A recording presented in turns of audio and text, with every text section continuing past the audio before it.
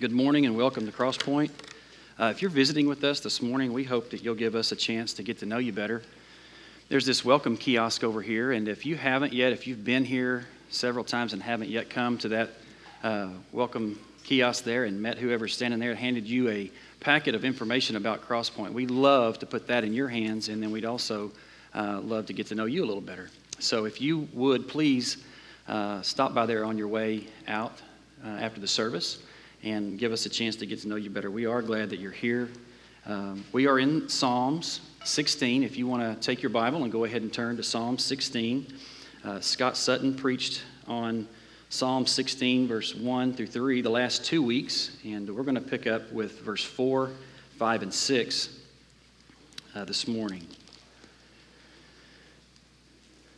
I want to pray before we get started for not only for our time, but we try to pray for another church in the area. When we come together and we gather, we pray for another church and what God is doing through them, and pray for their pastor and their leadership as they lead. And so we're going to pray for Travis Chappell and Fellowship Bible Church.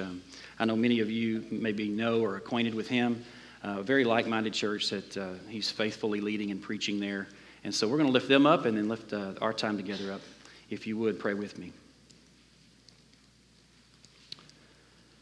Father, we lift up Travis and his family and the leadership at Fellowship Bible this morning. That you are bringing great clarity even now as they prepare to hear from you. That they would hear the gospel again, the good news. That you would encourage Travis as he continues to faithfully plod in preaching and teaching and leading and loving those people. And that they would respond by following Travis and the other leaders there. And that for how the lines have fallen for that church, they would be pleasant because they're dependent on you. And that we would be in that same place. We ask that we would be content with where you have us. And that we would enjoy you and our dependence on you again this morning as we continue in these Psalms and these truths that we are fencing our mind and fixing our mind on truth and not lies. We're thankful for the time together. We pray that you would speak clearly through me. And we pray and ask this in Jesus' name. Amen. Well, I just mentioned Scott has preached through the first 3 verses the last 2 weeks, and he said something in the first sermon on Psalm 16:1. He mentioned that the people of God, the mark for the people of God in their journey is one of desperation, dependence, and deliverance. And that is a theme that will continue, especially in Psalm 16 and throughout many of the Psalms. Desperation, dependence, and deliverance. And I wrote that down. I think most of you probably jotted that down when you were hearing that sermon. And then Scott preached on preserve me, O God, this first verse here. And do we even need preserving? Many of us were faced with that question and maybe thinking, I don't even need preserving.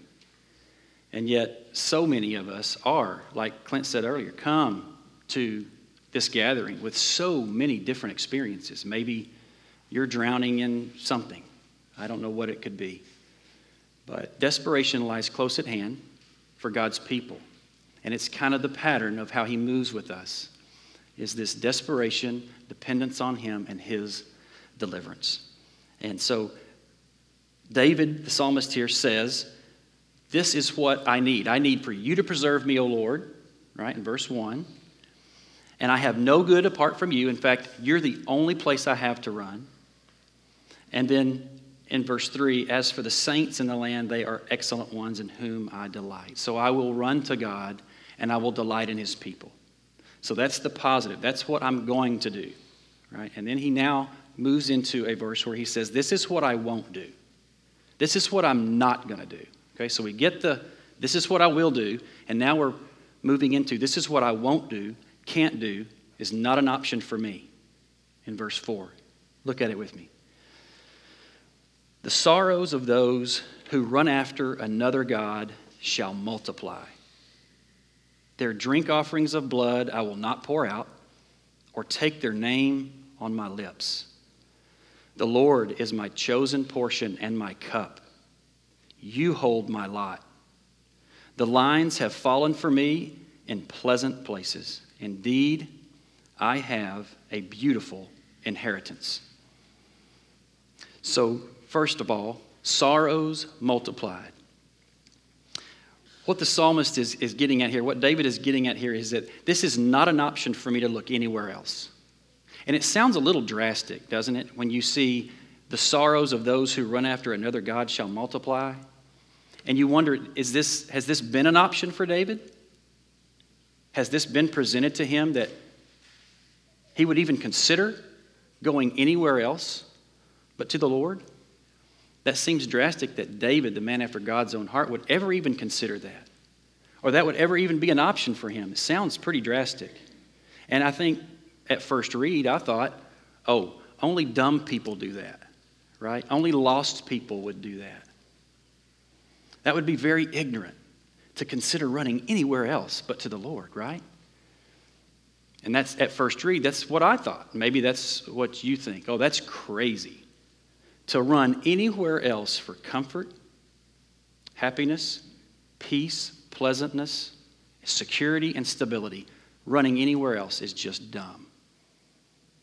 However, I think it was a temptation for David. And I think we'll look in just a minute at a passage in 1 Samuel where it was a consideration and it was put in front of him in midst of a desperate situation to maybe look elsewhere, to maybe consider himself cut off from God, the situation too difficult. Maybe I should just bail and run. Maybe that's my only option. And we'll look at that in just a minute. He says here that the drink offerings of blood I will not pour out. These other gods require death. They require blood.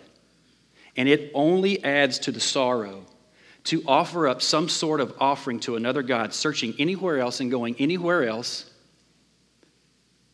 The phrase we used to use growing up was, and I haven't heard it in a long time, but it's a gyp. You know, when you get gypped, you come to a deal, you come to a place where you're looking for something, and you get the raw end of the deal. That's what David's saying here.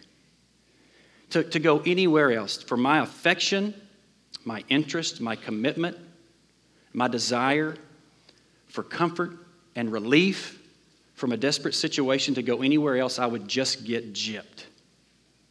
Going anywhere else. In fact, the sorrow that I'm experiencing will only multiply going anywhere else. He doesn't even want it on his lips, he says. I don't even want to mention it. I don't want my heart to even consider the option. I don't even want to speak about it. I don't want to even talk about another option for me in a desperate situation to go anywhere else. Don't even want it on my lips. There's a battle going on here in David's mind, right? The Psalms are a weapon for David. The Psalms are a weapon for us in the battle in our minds when we're facing desperate situations, when we're oppressed, drowning, and whatever. The battle is in our mind to think, to outthink our own thoughts, our own lone doubts, to outthink what the enemy would say to us, to outthink what enemies would say to us. We have to outthink, and that's what David is doing. He's outthinking. He's thinking, I will not do that. I cannot do that. That's not an option. And so the battle's in his mind, and this psalm is something he would sing in desperation to say, this is where I'll go. This is where I can't go, won't go, don't even want to talk about it. Do you see that? That the battle that's going on in his heart and his mind, to outthink his own doubts, to outthink what his heart would want him to do, maybe, or what others would tell him he needs to do to find comfort. And he's outthinking it with a psalm and a song, and it's his weapon against that temptation to go elsewhere. Turn to 1 Samuel 26. I think maybe this is where the context for this consideration may come from, of why would that even cross his mind.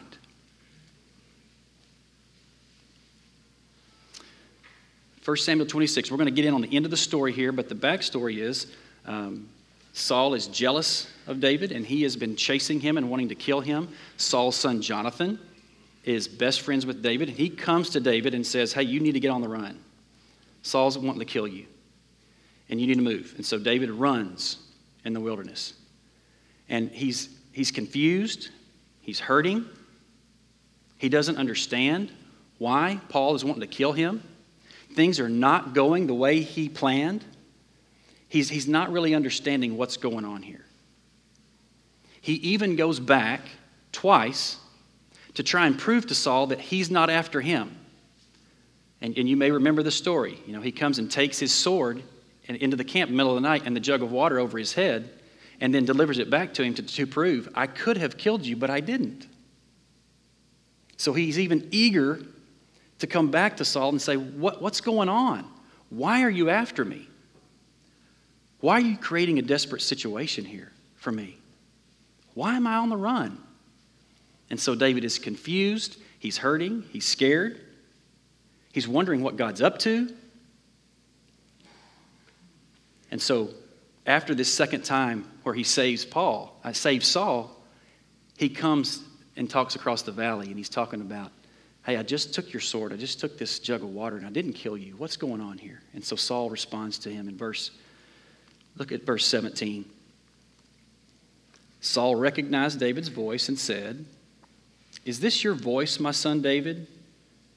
And David said, it is my voice, my Lord, O king. And he said, why does my Lord pursue after his servant? What have I done? What evil is on my hands? Now therefore let my Lord the king hear the words of his servant. If it is the Lord who has stirred you up against me, may he accept an offering.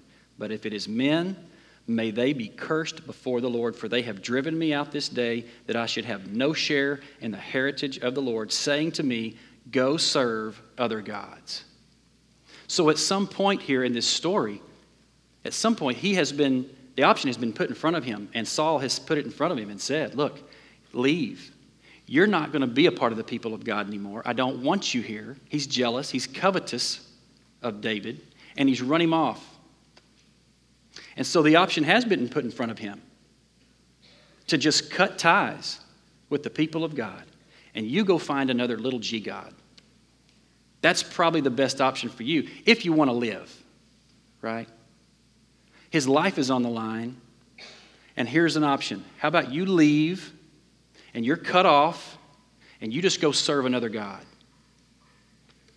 And David, so that's something he has to consider, and he has, and he's confused. Why would I go do that? He's conflicted here, and he's conflicted, and that's why he sings this song. I won't do that. But this is how he gets there, because it's put in front of him. And it is a temptation to maybe just bail and go serve another god altogether just to save my life. Is that where salvation comes from? Is that where he will deliver me, really? Is that where I will live? Is just to move on and cut ties? So then Saul says in verse 21, I have sinned. Come back, David. Return to me, my son, for I will no more do you harm, because my life was precious in your eyes. Behold, I have acted foolishly and made a great mistake. And David answered him and said, here's the spear, O king. Let one of the young men come over and take it. The Lord rewards every man for his righteousness and faithfulness, for the Lord gave you into my hand today. I would not put out my hand against the Lord's anointed. Now, watch what he says in verse 24.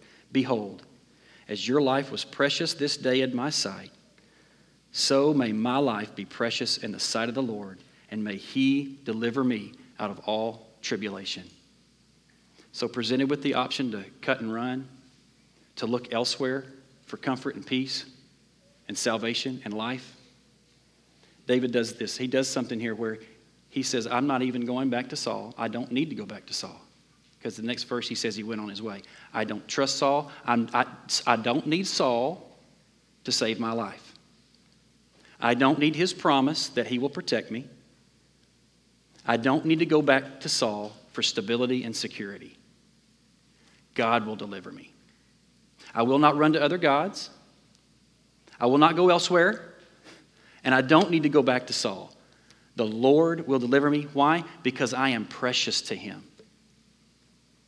And so that helps. That helps us outthink the temptation to go other places. And maybe some of you need to hear that today. The reason you don't want to go elsewhere is because you are precious to him. He will deliver. You can trust him. You are precious to him. David has to tell himself that. I'm precious to him.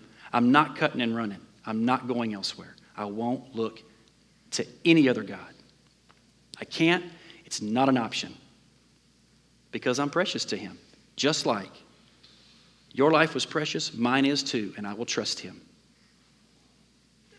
Now, I will not run to any other gods. Now, back to Psalm 16. This next verse. The Lord is my chosen portion and my cup. You hold my lot. This is his response. I will not go get gypped. I will not look anywhere else. I don't need to go back to Saul. I will trust what the Lord has for me. And this is what he has for me. He has portions and he has cups. That's what he has for me. He has portions and he has cups. We don't hear David say, you are my deep well and you provide deep wells for me. Oh, you provide storehouses full of plenty so that I have security. No, that's not what he says. He says, you are my portion. You give me just what I need when I need it. You give me a cup. You give me a portion. And so many times don't we want God to provide plenty so that we can be dependent on and find security and stability and plenty? Thinking finances here, things, possessions. We want that, but David finds comfort in, you are my chosen. And when he says chosen, he's not saying, I am choosing. He's saying, this is what you've allotted for me. You have chosen to give me portions and cups. And that's enough. And he delights in the fact that he will be given portions and cups, not wells and storehouses. I hope that makes sense. I hope you see that there's joy and delight and dependence with portions and cups. It doesn't have to be wells and storehouses. It can be portions and cups. And that is where David finds his delight. You don't give me what I need in abundance. You give me what I need right when I need it. One day at a time. A moment at a time even, in desperation. I don't need to run anywhere else, but I'll choose. In the battle of my mind, I will choose to trust God and his saints with portions and with cups. And then he says, you hold my lot. What does he mean by that? You hold my lot, and not only that, the lines have fallen for me in pleasant places. Indeed, I have a beautiful inheritance. Not only do you bless me with daily portions and cups, but you hold my lot, and it's pleasant. You will not cut me off. I am precious to you. No one and nothing in this world can cut me off from the inheritance I have. I'm precious to him. I choose to believe that truth and not lies. I will be content with my lot. Not only does David say, you take care of me, but you take care of me in a way, even in desperation, where it's pleasant to me. He's enjoying the way God's moving with him. That's contentment. There's a real contentment in this psalmist here who says, God, this is how you're moving with me. This is how I won't move. I won't be tempted to run other places. I will trust you. And how you deal with me is really good. And he's content with it. It's pleasant. It reminds me of Philippians, what Paul said in Philippians 4. I have learned in whatever situation I am to be content. I've learned the secret of facing plenty and hunger. And what is that? Dependence on the Lord. That's what he says in Philippians 4, 11 and 12. What's the secret? Dependence on the Lord only. That's the secret to facing abundance and a secret to facing desperation. Dependence on him. David is content with where the lines have fallen for him. I have been reading back through this book, God is the Gospel. And if you haven't read that book, I encourage you to get it. There's several copies in the conference room over there. If everybody snatches them up this morning, then we'll get you another one if you want one. This book is such a good companion to the desperation, dependence, and deliverance of God's people, that he is the treasure. He is, our inheritance with him is the good news. It's not just the blessing of our salvation. It's not just the blessing of the life that we receive, but enjoying him. And in this book, when I was reading this week, Piper says, especially for people in desperate times, people experiencing oppression, those that are just desperate, confused like David. Why am I on the run? Where is the Lord? He said the best part of the good news for them is that their God reigns. Now that comes from Isaiah 52, if you want to jot that down. I want to read it to you. Isaiah 52. How beautiful upon the mountain are the feet of him who brings good news, who publishes peace, who brings good news of happiness, who publishes salvation. Now typically we read that verse and Paul uses it and he says that's the good news that people are bringing. Okay, that's a kind of an evangelism verse that we say that if you're taking the good news to people and sharing it, man, your feet are beautiful. And that's a good and relieving thought, that it's beautiful when people take the good news. But the key for people of God, the people of God that are desperate, that are hurting, that are on the run from whatever, the key for them is what he says in the very last phrase of that verse in Isaiah 52:7. He says, what are these beautiful feet saying? They are saying to Zion, your God reigns. And David understands that when he says, you hold my lot. You hold my lot. You reign over everything. You reign over Saul. You reign over Saul's men. You reign over me. You reign over everything. And you can be trusted. David would say, you hold my lot. In the midst of our desperation, we have a living God who's created all things.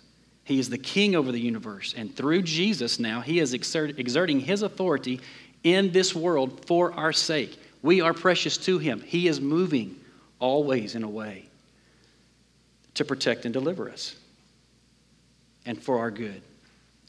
He enjoys and seeks our dependence on him, and he enjoys delivering. He reigns. None of it, none of what's chasing you, none of what you're drowning in, none of it surprises him. None of it shocks him, and none of it's out of his reach. None of it's out of his control.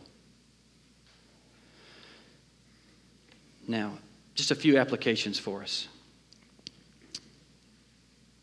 Number one, let's not invite trouble. Why would we invite more trouble? And don't invite more trouble by running anywhere else. We have so many options to run to, don't we? That David didn't have. So many false gods lie all around us, right? We don't have a ton of other religions pining for our attention. We're pretty secure from that here in Texas. But we have little bitty gods, little bitty idols that call out for our affection and for us to find comfort. And they're all around us. So many false gods lie close, but they don't bring real comfort. They're a gyp. Don't get gypped. Don't invite more trouble by running to wealth for your security. Don't invite more trouble by running to food. Don't invite more trouble by running to the idol of health and fitness. Don't invite more trouble by running to your identity at work. I'll find real comfort if I'm just a good employee. If I'm doing a really good job, then I'll feel better, then I'll be comforted, then my troubles will go away. No. If you place your cards on your identity at work, it's going to invite more sorrow. It will multiply if that's where you're running. Companionship, shopping, You just fill in the blank. They lie all around us. When I read this, when I hear David say, the sorrows of those who run after another god shall multiply, and I think about all the little g gods that lie all around me, that are tempting me to run to them for comfort. Hank and I watch a lot of TV shows about Alaska, about living off the grid.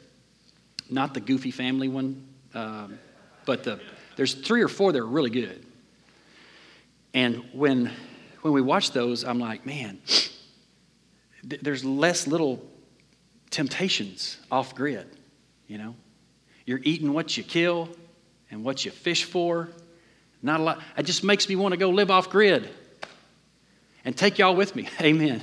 And take y'all. But the people of God aren't there. I don't think. I don't know how many people of God are living off grid or how many churches there are. Maybe that's our next mission field. Maybe we can do that.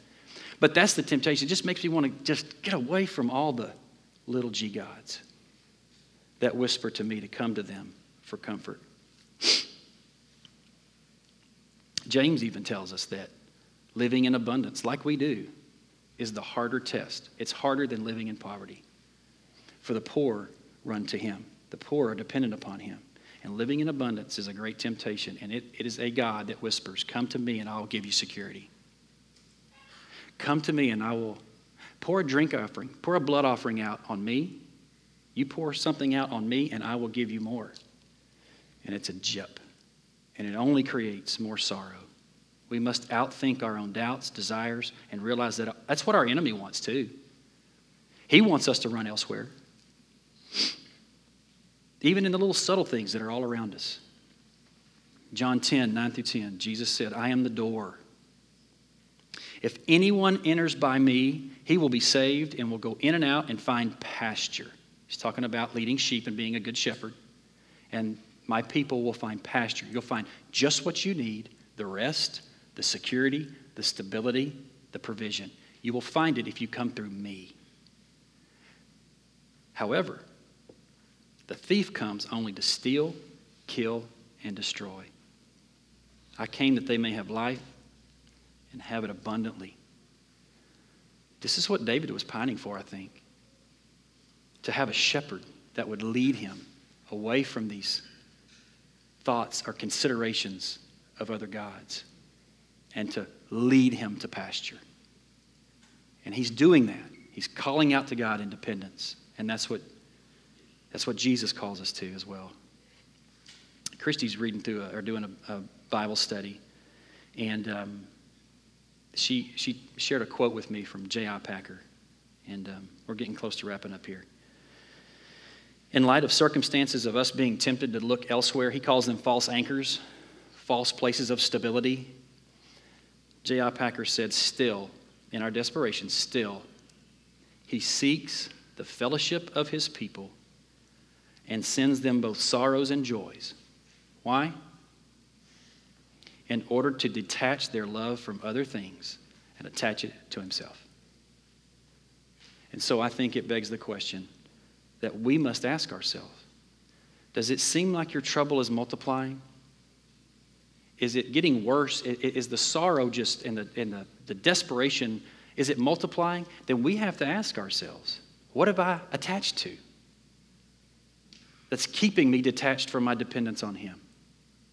What is it that I have attached myself to, seeking that comfort and relief? Second application, just a few questions here. Are we okay with portions and cups? Are we okay with portions and cups? Are we okay with the daily deliverance and provision?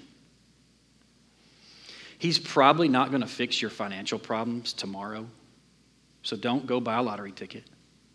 Don't be looking for the windfall. That's not typically how he provides for you and fixes your financial problems. It's in portions and cups. And he'll change you daily on the journey. Are you okay with that? Portions and cups? He's probably not going to fix all the parenting issues that you're drowning in this week. Your kids probably won't wake up Tuesday morning and go, Mom, you're right. I am always wrong. That won't happen overnight. But it may happen over years. It may happen in portions and cups where God changes your children, and guess what? He changes you in portions and cups. And the next thing you know, you look back in 3 years and there's been deliverance. And it's good and it's pleasant. And we'll be content with portions and cups. And the last question, are we content where the lines have fallen for us? Do we really believe that he holds our lot? Are we content with where the lines have fallen for us?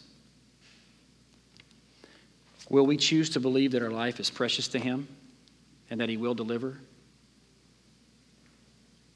Will we believe and enjoy the pleasant place where the lines have fallen for us? Why? Because he holds us and he reigns. Before we take the supper, I want to look at a passage in Luke 22. This is the passage where Jesus talks to the disciples about what this means. And it's interesting and sweet to consider that we don't have to pour out blood offerings. That's not what we're called to. And there's a real sweet reason why. And when the hour came, this is verse 14, and when the hour came, he reclined at a table, and the apostles with him. And he said to them, I've earnestly desired to eat this Passover with you before I suffer. For I tell you that I will not eat it until it is fulfilled in the kingdom of God. And he took a cup, and when he had given thanks, he said, take this and divide it among yourselves. For I tell you that from now on I will not drink of the fruit of the vine until the kingdom of God comes. And he took bread, and when he had given thanks, he broke it and gave it to them, saying, this is my body, which is given for you. Do this in remembrance of me. And likewise, the cup, after they had eaten, saying, this cup that is poured out for you is the new covenant in my blood. We don't have to pour blood offerings on anything. He already did it for us. Why would we run anywhere else and invite more trouble? His body, broken for us, his blood offering, poured out for us. Let me pray and then we'll pass out the elements. Father, we pray that you would guard our hearts. Guard our hearts from believing that anything else will do besides you. I pray that we would repent in this moment from looking elsewhere and running elsewhere.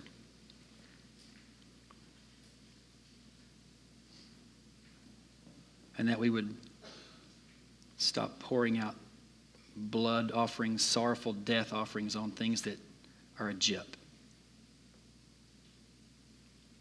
And that we would run to the drink you offer us, fruit of the vine, life. And we would enjoy the pleasant places where the lines have fallen for us this morning, in this moment, as you give your body and your blood. It's in Jesus' name we pray. Amen.